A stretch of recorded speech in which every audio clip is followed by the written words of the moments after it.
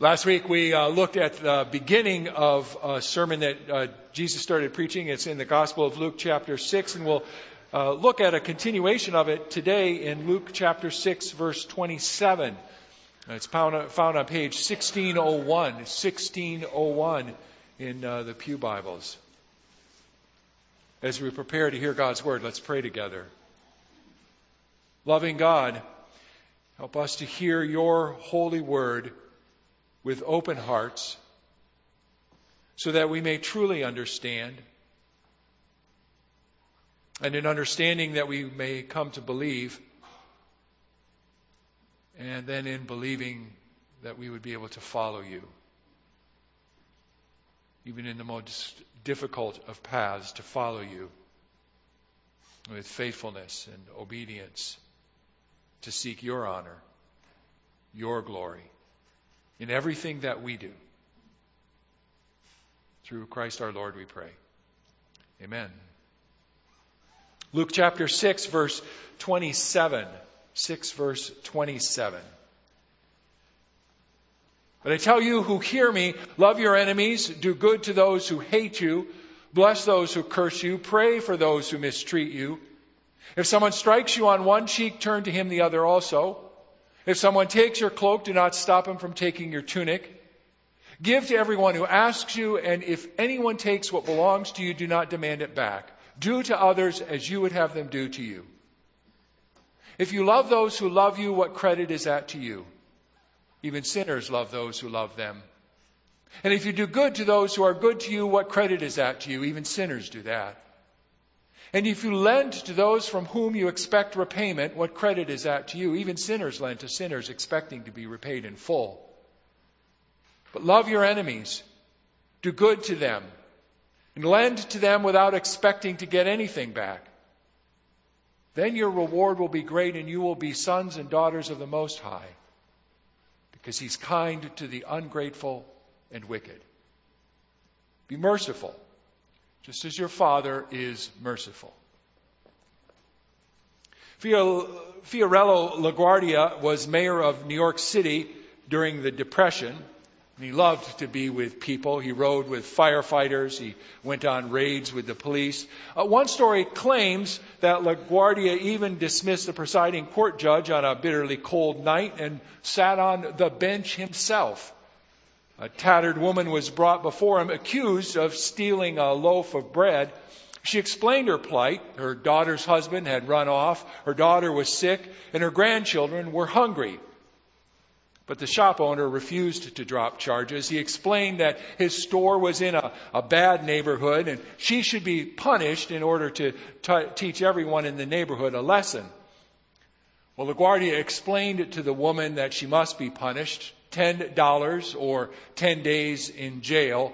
And as he said this, LaGuardia reached into his pocket, took out $10 and tossed it into his hat, paid the $10 fine for her.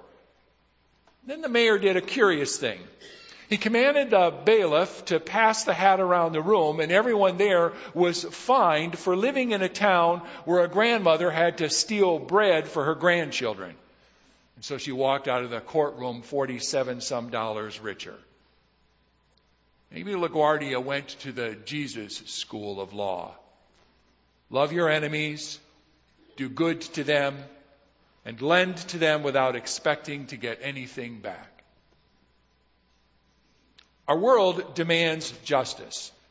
The world is not always the way it's supposed to be. People get used and abused. Sin victimizes. And there's this longing in us that wants things right. We want the scales of justice balanced. The Bible points us toward justice as well. The theme of justice permeates the Bible. From Genesis to Revelation, we read of sin making life wrong and how God steps in to set things right. That's justice in its simplest form. Justice gives each person what they have coming. Justice is concerned with making life fair. We have this innate sense and desire for fairness. I mean, look at children. They have great fairness detectors. Try to give your child more or less than what they believe that they deserve, and they will cry. That's not fair. We cry unfair when someone tries to take advantage of the system for their profit. We demand justice when the poor or disabled or young are abused or mistreated. And our desire for justice makes sense. Our God is a God of justice. So as His image bearers, we want justice too. A Christian Reformed Church report on justice noted, the root of our sense of justice comes from our Creator. Our sense of justice reflects the character of our God. Our sense for fairness in the world comes from God. God's character is profoundly interested in justice. Over and over again in the Bible, we get a sense of God's just character. Here's one verse. For the word of the Lord is right and true. He's faithful in all He does. The Lord loves righteousness and justice. The earth is full of His unfailing love. This short verse gives us words to describe God's justice. Right, true, faithful, righteous, just. God builds this demand for justice into His creation. The world is meant to be God's arena of shalom. Each created being is meant to live in right relationship with God and with every other part of creation. The bottom line is, God wants the world to be set right. When a person is victimized, it's an offense against God. God wants humans to show kindness to each other. God will not pass over wrongs. God does not wink at human misbehavior. God condemns murder, rape, lying, greed, lust, and the like. God's desire for justice means that God will punish the wrongdoer and protect the victim. God established governments to uphold justice. Presidents and legislators and courts are God's tool to bring justice to the earth on God's behalf. They're meant to be instruments of restoration, part of God's plans to do whatever it takes to make everything right again. Our world demands justice. God demands justice. The world is meant to be God's arena of shalom. Shalom, life as it's supposed to be. Life as God created it. Good. And God's justice seeks to restore this brokenness. Where people have been victims, God restores relationships. God's justice restores shalom wherever sin breaks it. So there's no surprise to us. God pursues justice to restore relationships, to restore the whole creation. The surprise is, God restores through mercy. God exercises justice, restores His people through the grace of Jesus Christ's death for us. In Christ, we get what we don't deserve. Our sin demands death, but Christ dies for us. God's justice is laced with mercy. In Luke 6, Jesus presents us with a kingdom that's absurdly generous. His instructions to His disciples betray God's heart. Do to others what you would have them do to you. It's a one-line summary of God's call to righteousness, the trademark of Christ followers. And it's simple, really. Think of the best thing you could do for the worst person, and go do it. Think of what you would like someone to do to you. Do it for them. Instead of hating those who are nasty to you, lavish generosity on them. Christians are to be known for this because that's what God is like. God is generous to all. God provides goodness, good things for all to enjoy. God is astonishingly merciful.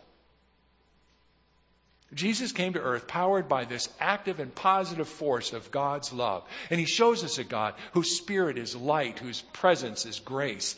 Jesus shows us a God of mercy. A mercy extended to the most troubled neighbors. Jesus lived as He called His disciples to live. If you love those who love you, what credit is that to you? But love your enemies. Just consider one story in the Gospel of Luke. Jesus was passing through Jericho one day. The crowds were huge, and a pint-sized tax collector wanted to see Jesus.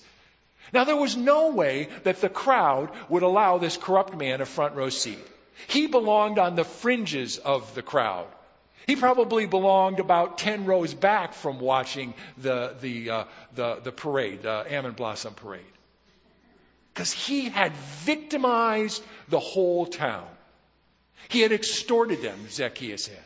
He had cheated them wherever he could. He may have lived in the town of Jericho, but he was despised. And so when Jesus came to town, Zacchaeus had to climb a tree just to see him. But here's the irony. Jesus made sure he was seen. He walked right up to Zacchaeus.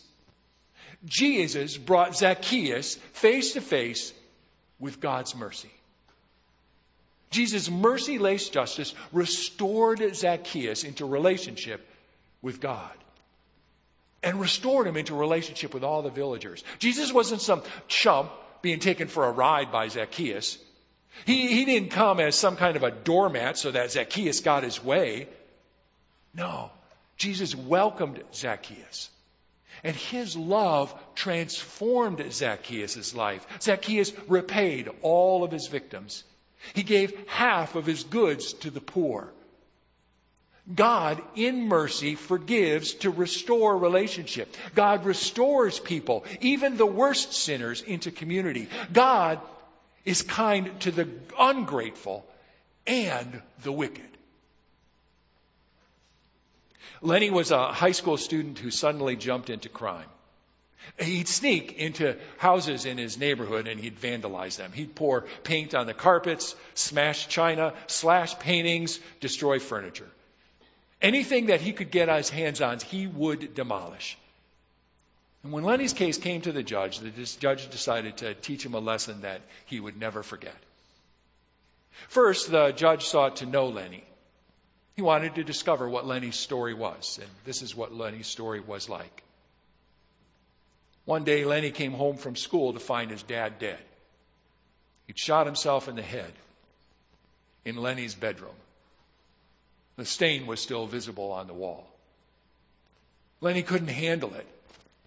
And he unleashed his anger and pain by vandalizing all the homes in his neighborhood. Now, the judge couldn't ignore Lenny's crimes, and he did want to deal with Lenny's problems.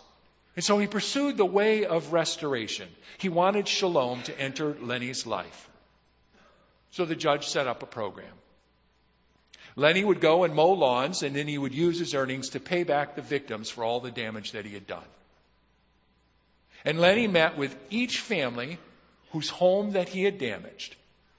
And he listened to their anger, heard what they had to say, and then he apologized for his crimes. And the judge wrote to Lenny every 2 weeks to encourage him. And yeah, Lenny used the letters of encouragement to paper over the blood-stained wall in his bedroom. And slowly, shalom returned to Lenny's life, to the victims, to his neighborhood. See, this judge pursued justice, clothed in mercy, to restore Lenny's life. That's our God. God is kind to the ungrateful and the wicked. God is merciful. God deals with our sin. God in Christ took our sin and offered us shalom. Martin Luther, the Reformation theologian, said, "The Son of God stands in our place and has taken all our sins on his shoulders. He is the eternal satisfaction for our sin and reconciles us with God the Father." Reconciles us to the Father. Restores our relationship to God. And restores us in God's community. Jesus was condemned in our place to bring us back to God's shalom. God's justice is shown to us in Jesus' death on the cross. God's justice comes to restore us through mercy. There is then no better way for us to live but to love. To coin the phrase, what the world needs now is love. Sweet love. Not just to love those who love you. No, Jesus directs our attention to the most unheard of object of our love. Love your enemies. Do good to those who hate you. Bless those who curse you. Pray for those who mistreat you. In our love your friends, hate your enemy world, Jesus turned everything on its head. Love your enemies. Now, Jesus calls us to this unlimited love.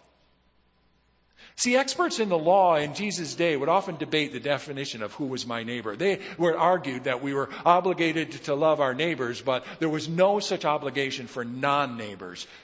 And Jesus simply throws that notion out. As one commentator notes, Jesus' command to love one's enemies underscores his understanding of who the neighbor is. For by any normal definition, the enemy is the non-neighbor. Thus, Jesus turns the ordinary categories and normal definitions upside down. Jesus makes explicit what God always intended. Love for neighbor means love for anyone. Anyone. Unlimited. Neighbor's not an exclusive term in the Old or New Testament. It means the person that I encounter right now. The person who's standing in front of me right now. Your neighbor's the person who is your concern at this very moment. The person who works with you or goes to school with you. Could be your son or daughter. The undocumented refugee who lives and works in your community. Neighbor could be anyone. Even our enemy. Anyone that we might have difficult relations with. Love your enemies, says Jesus. Now notice what he doesn't say. He doesn't say like your enemies. Love for enemies doesn't mean you have good feelings about your enemies. I mean, the love that Jesus calls us to is more than just emotion. And Jesus doesn't command us to fall in love with our enemies. We don't have to become BFFs with our enemies. No, he calls us to an action, not an attitude. See, the word Jesus uses for love may be well known to some of you. It's the word agape. Greek uses a few different words where we have only one word for love. There's storge, the word for love of family, love for those who share your blood and your roof. But Jesus doesn't say storge your enemies. And there's eros, the word for love of beauty, a love intoxicated by the object of its affection. But Jesus doesn't say eros your enemies. And there's philia, the love of mutual respect, the love of friends, those who share something in common. But he doesn't say philia, your enemies. No, Jesus chooses his word carefully. Jesus says, agape, your enemies. Agape is the love of decision. Agape isn't generated by the object, but love is generated by the decision of the lover. The one who loves wills to love. Agape decides to act towards this person in front of me in a way that seeks what's best for them. That's what Jesus commands. Agape. The decision to make. A decision to love. To love your enemy means you respond to their hatred by willing their good. You love the enemy with the kind of unlimited love with which God loves us. Jesus calls us to love the person we're inclined to hate. Not excuse them. Not excuse them because they've had some troubled past. No, just to love them. To love the people who've betrayed you. Love the people who enrage you. Love the people who hurt you. Love the people who don't like you. Love the drunk drivers who kill. Love the people who spread rumors to destroy your reputation. Love the rapists. Love the murderers. Yvonne Pointer had struggled hard in her life. She dropped out of school and was pregnant by the time she was 16. And her life was spent getting high. And then by God's grace, she came to believe in Jesus. God's forgiveness touched her life and it changed her remarkably. And about 10 years later, Yvonne's 14-year-old daughter, Gloria, was on her way to school in the middle of a snowstorm because she was going to receive an award at school. There was no way she was going to miss school, so she went through the snowstorm to make it. And she never made it. She was abducted, raped, and murdered.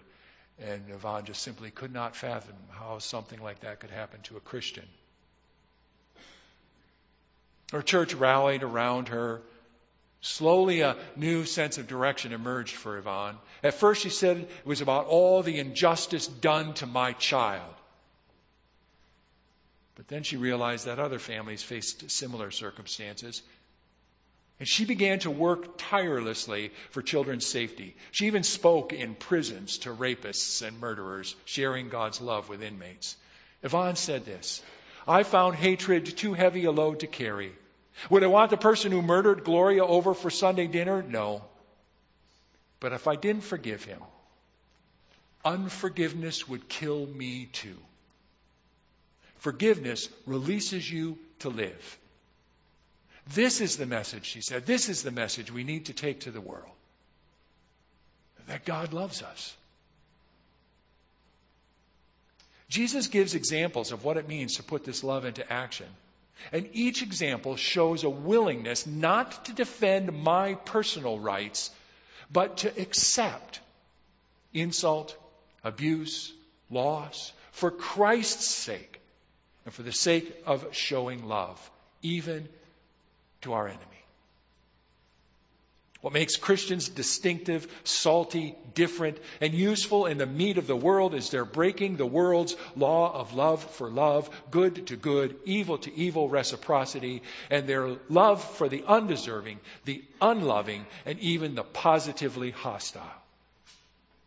Christ followers turn the other cheek when someone gives us the back of their hand across our cheek. When we're insulted or we're rebuked, Christ's love moves us to be patient and vulnerable. Christ followers give even when they're stolen from. If someone takes your outer cloak, says Luke, give them your shirt as well. Let your nakedness show the extent of your love. Even to the point of excess. Give to anyone who asks. Be extravagant in your love, says Luke. Even if someone borrows something from you and never gives it back, don't demand it back. In some, says Jesus, be merciful just as your Father is merciful. I mean, this unlimited love that Jesus is calling us to is excessive.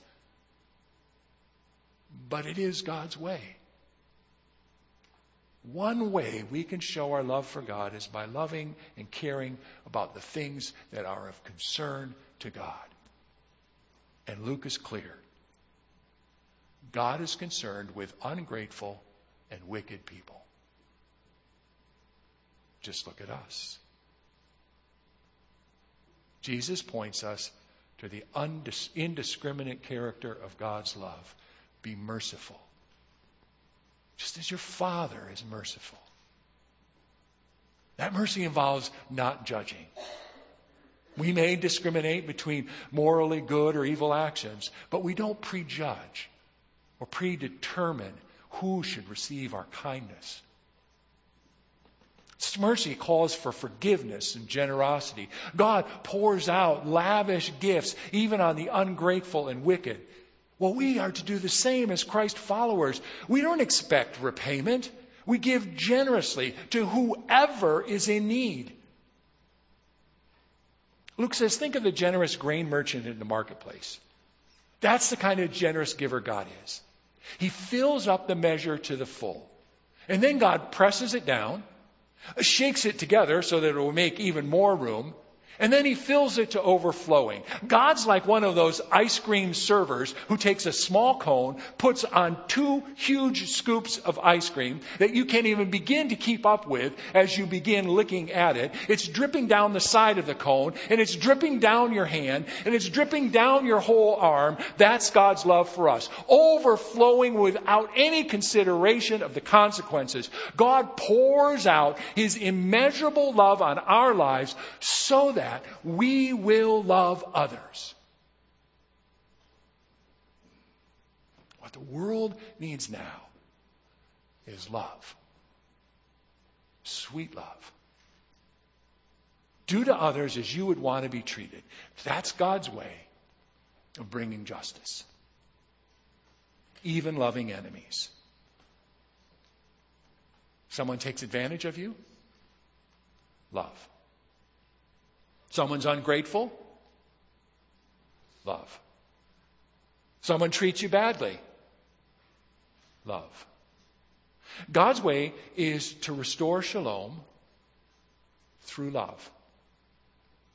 God wants to enlighten the nations through our acts of overflowing, unlimited love, flowing down, dripping all over the place.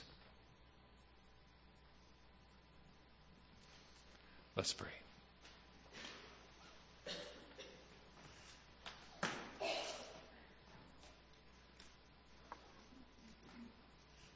God of amazing love,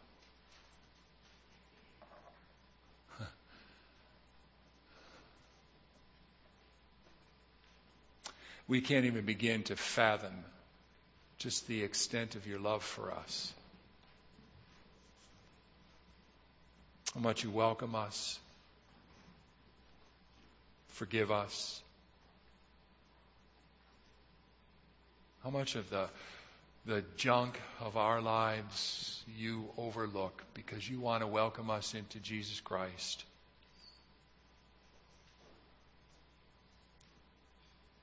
God of amazing love. Indiscriminate, overflowing, unbelievable love.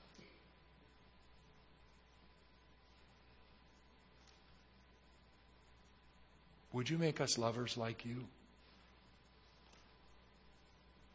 Would you move in us by your Spirit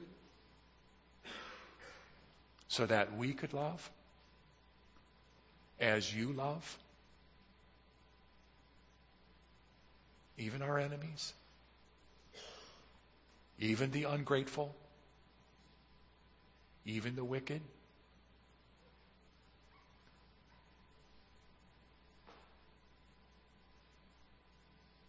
Would you move in us by your Spirit? Because we do want that shalom, that all is right in the world feeling, that all is right in the world situation. We want that. In Jesus' name, amen.